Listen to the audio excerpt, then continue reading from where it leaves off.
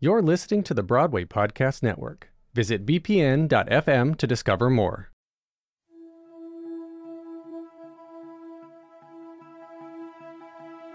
You're listening to Smashed from The Ensemblist, the only podcast that shows you Broadway from the inside out. I'm Aaron Albano. And I'm Mo Brady.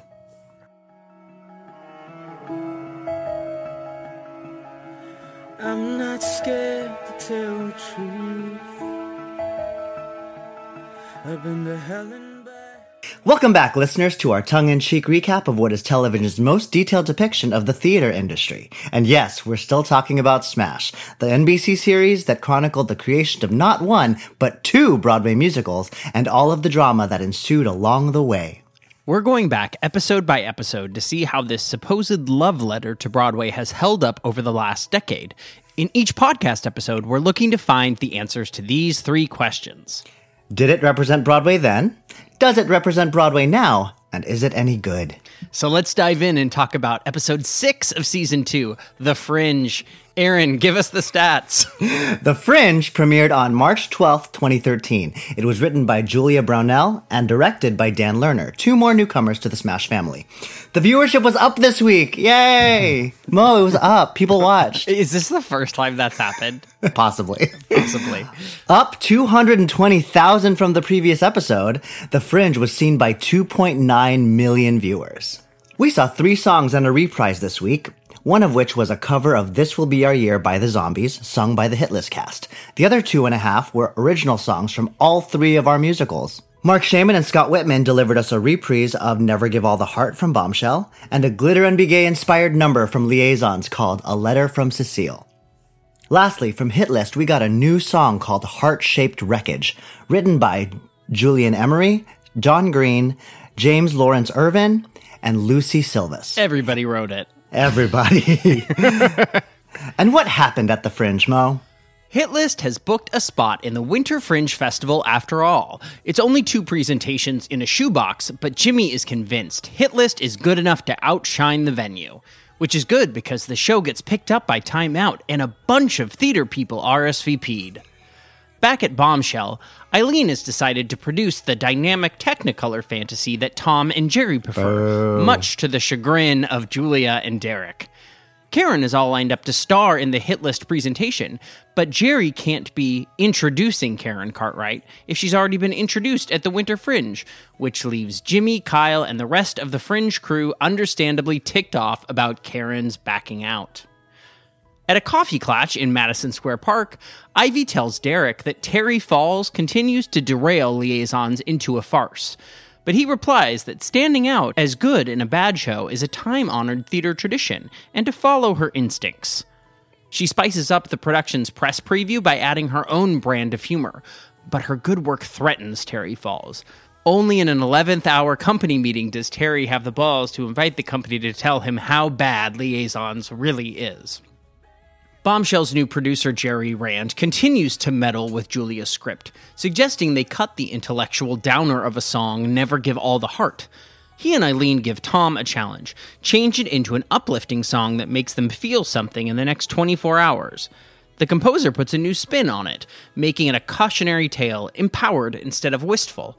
But Tom's direction puts Derek over the edge, which makes him quit the show and storm out of rehearsal. And Eileen loves Tom's work enough to crown Tom Bombshell's new director.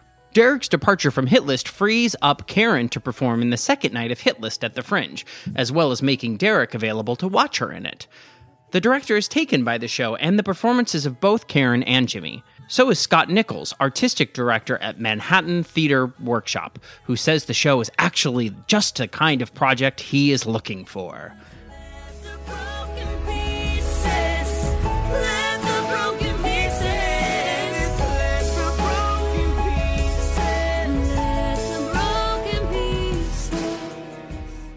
Hello, it is Ryan, and we could all use an extra bright spot in our day, couldn't we? Just to make up for things like sitting in traffic, doing the dishes, counting your steps, you know, all the mundane stuff. That is why I'm such a big fan of Chumba Casino. Chumba Casino has all your favorite social casino-style games that you can play for free anytime, anywhere with daily bonuses. That should brighten your day a little.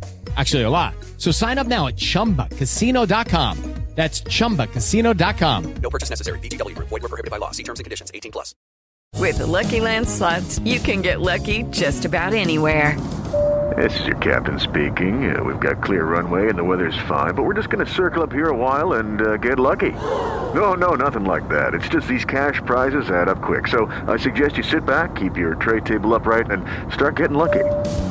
Play for free at LuckyLandSlots.com. Are you feeling lucky? No purchase necessary. Void where prohibited by law. 18+ terms and conditions apply. See website for details. Lucky Land Casino, asking people, what's the weirdest place you've gotten lucky? Lucky? In line at the deli, I guess? Aha, in my dentist's office. More than once, actually. Do I have to say? Yes, you do. In the car before my kids' PTA meeting. Really? Yes. Excuse me, what's the weirdest place you've gotten lucky? I never win and tell. Well, there you have it. You can get lucky anywhere, playing at LuckyLandSlots.com. Play for free right now. Are you feeling lucky? No purchase necessary. Void where prohibited by law. 18+. Terms and conditions apply. See website for details. It is Ryan here, and I have a question for you. What do you do when you win? Like, are you a fist pumper, a woohooer, a hand clapper, a high fiver? I kind of like the high five, but if you want to hone in on those winning moves, check out Chumba Casino. At ChumbaCasino.com, choose from hundreds of social casino-style games for your chance to redeem serious cash prizes. There are new game releases weekly, plus free daily bonuses, so don't wait. Start having the most fun ever at ChumbaCasino.com. No purchase necessary. VGW Group. Void where prohibited by law. See terms and conditions. 18+. How'd you like this episode, Mel? It wasn't my favorite, but Okay. it's getting us somewhere. Sure. What did you think? I would agree with all of those words. Not my favorite. Getting us somewhere. It's like an interstitial episode. I mean, it's making me very passionate. It's giving me a lot of visceral reactions. I want to kill Jerry Rand. You know, I'm thinking back to your musical synopsis. Mm-hmm.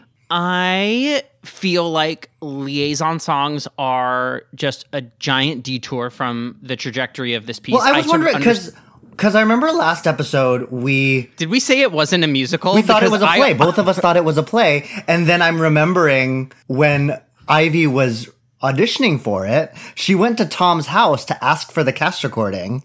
And I was like, oh, this is a musical. Cool. This is a musical. They've been telling us it's a musical the whole time. And yet... and I just didn't.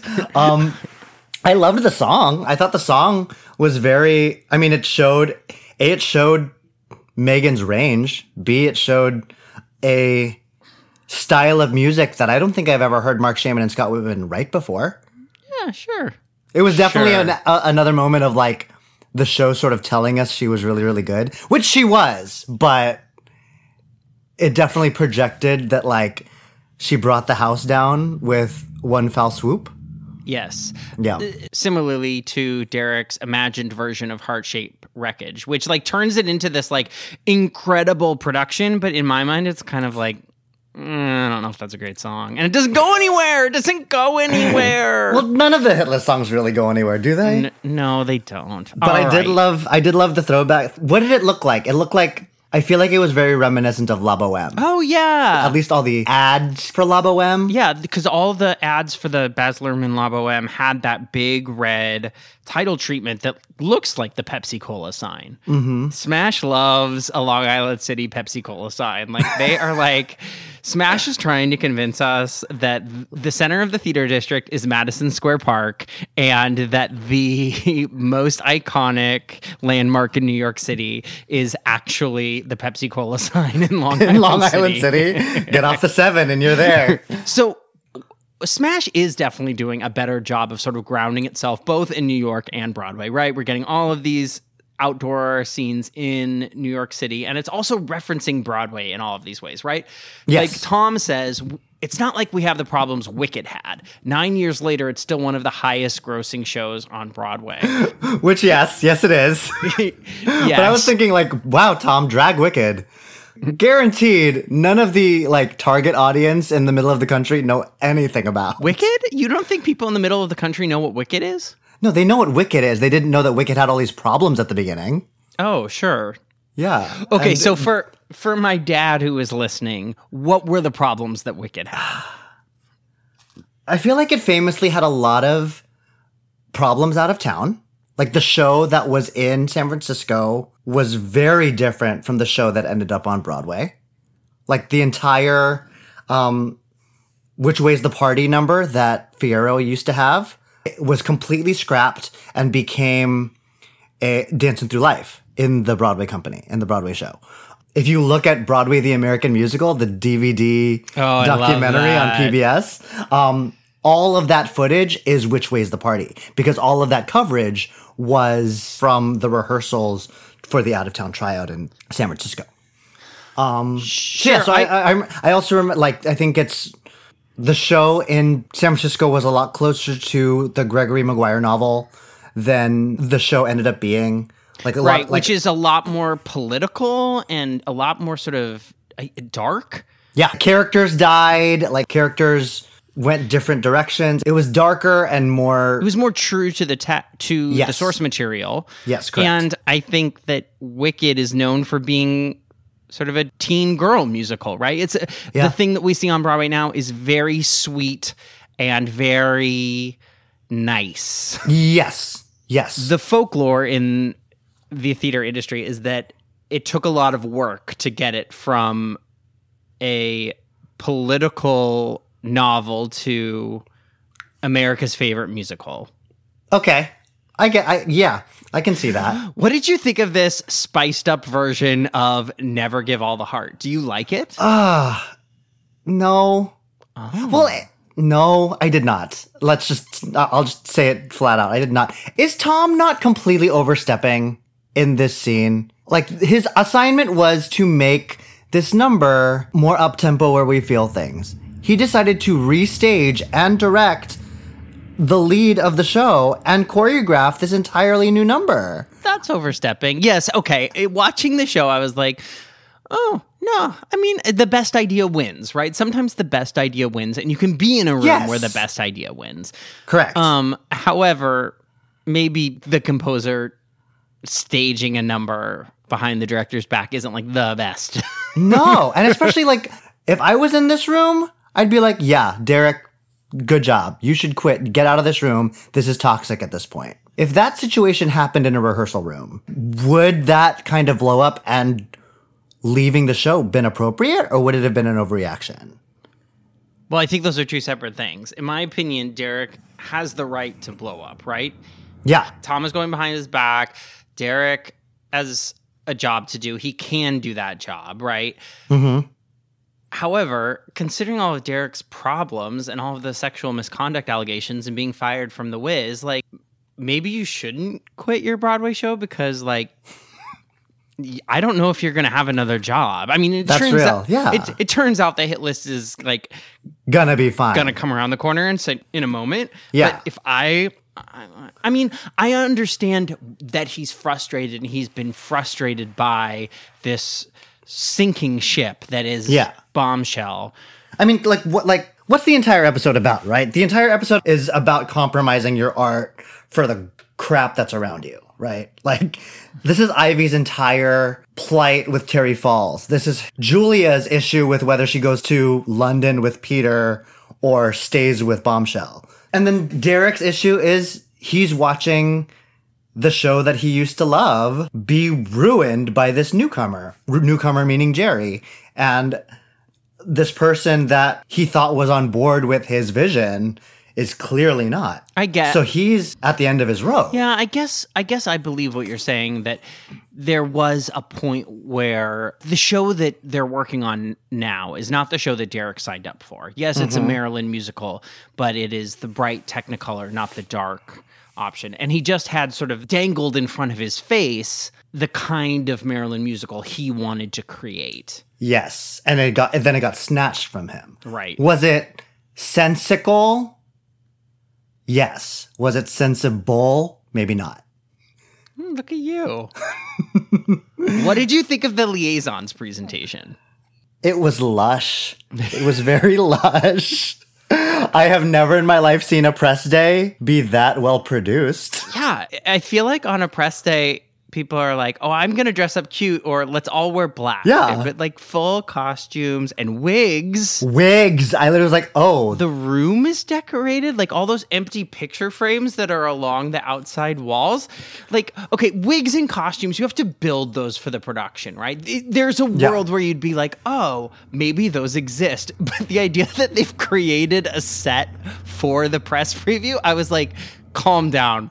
Calm down, PAs. And that's where I'm just like, this is for comedy, right? Like, sure. I mean, at least the drama is the drama, but I feel like Terry Falls is such a outlandish character that I'm just annoyed by him rather than into his storyline. What do you think about Terry? Well, Rebecca Duvall was this believable outsider coming in.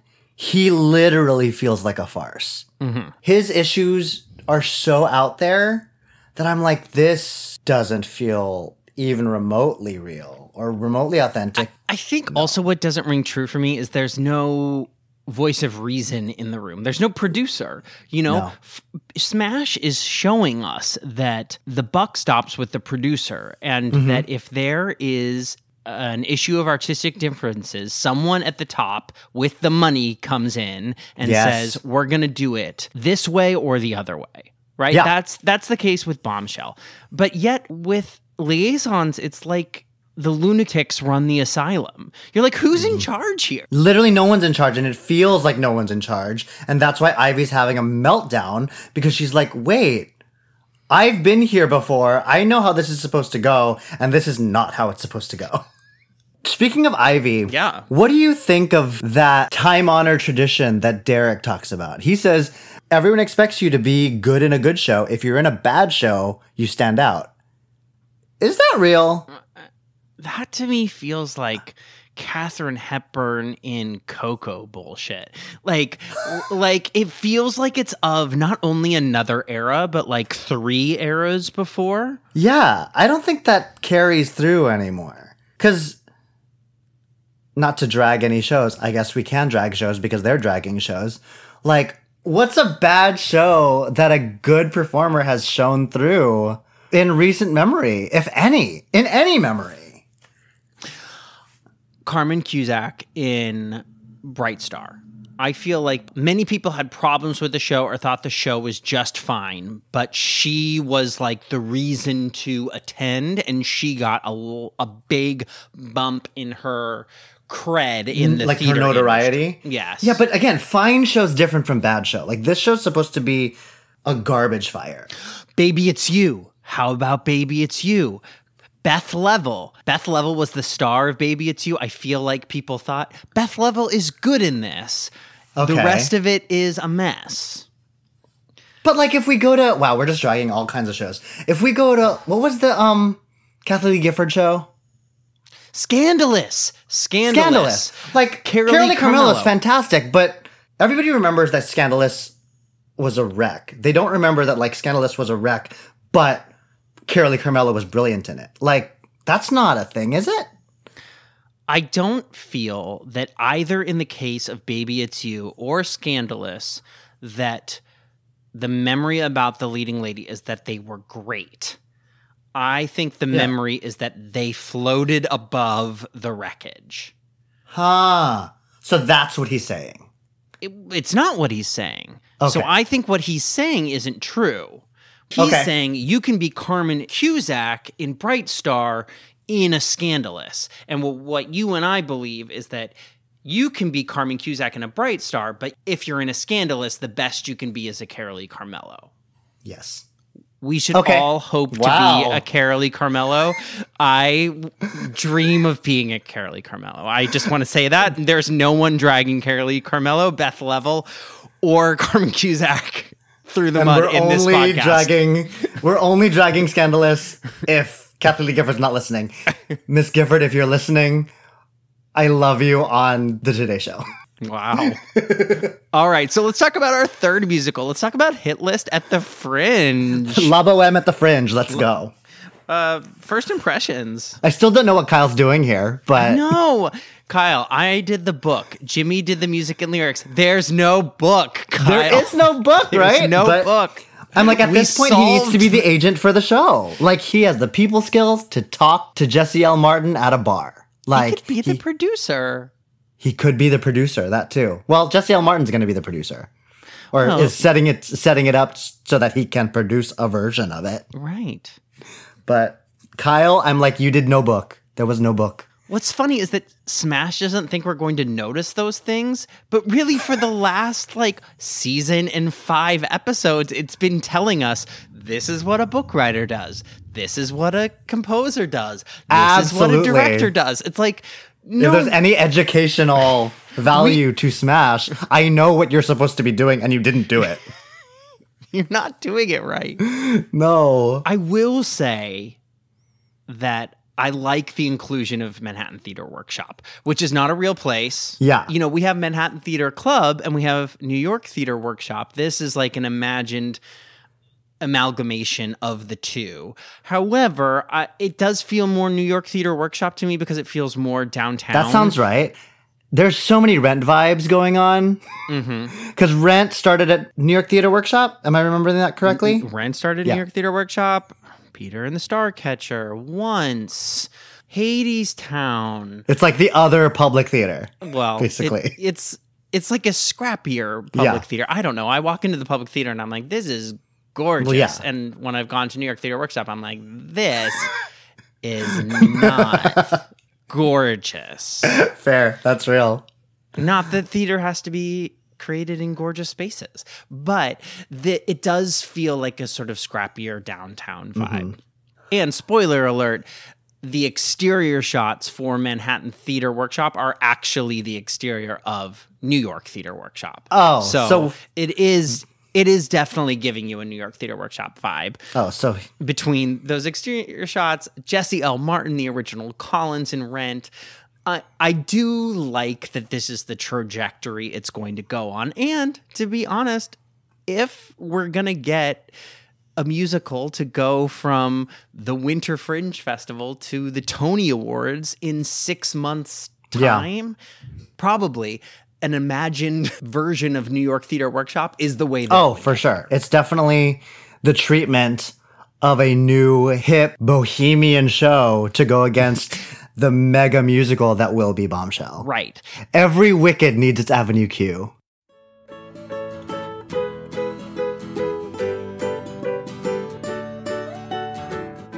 To keep up to date with next week's recap, be sure to watch Season 2, Episode 7 of Smash, Musical Chairs. You can find Smash episodes either on the NBC app or at NBC.com. The Ensemblist was produced today by me, Mo Brady. And by me, Aaron Albano. There are 2 great ways you can be helping the Ensemblist right now. One is by leaving us a rating and review on Apple Podcasts, and the second is by becoming a Patreon member, which you can do at patreon.com/theensemblist. Please follow the Ensemblist wherever you listen to podcasts, on Spotify, on Apple Podcasts, or on Broadway Podcast Network at bpn.fm. You can also follow us on Instagram. Thanks for listening, guys. Until next time.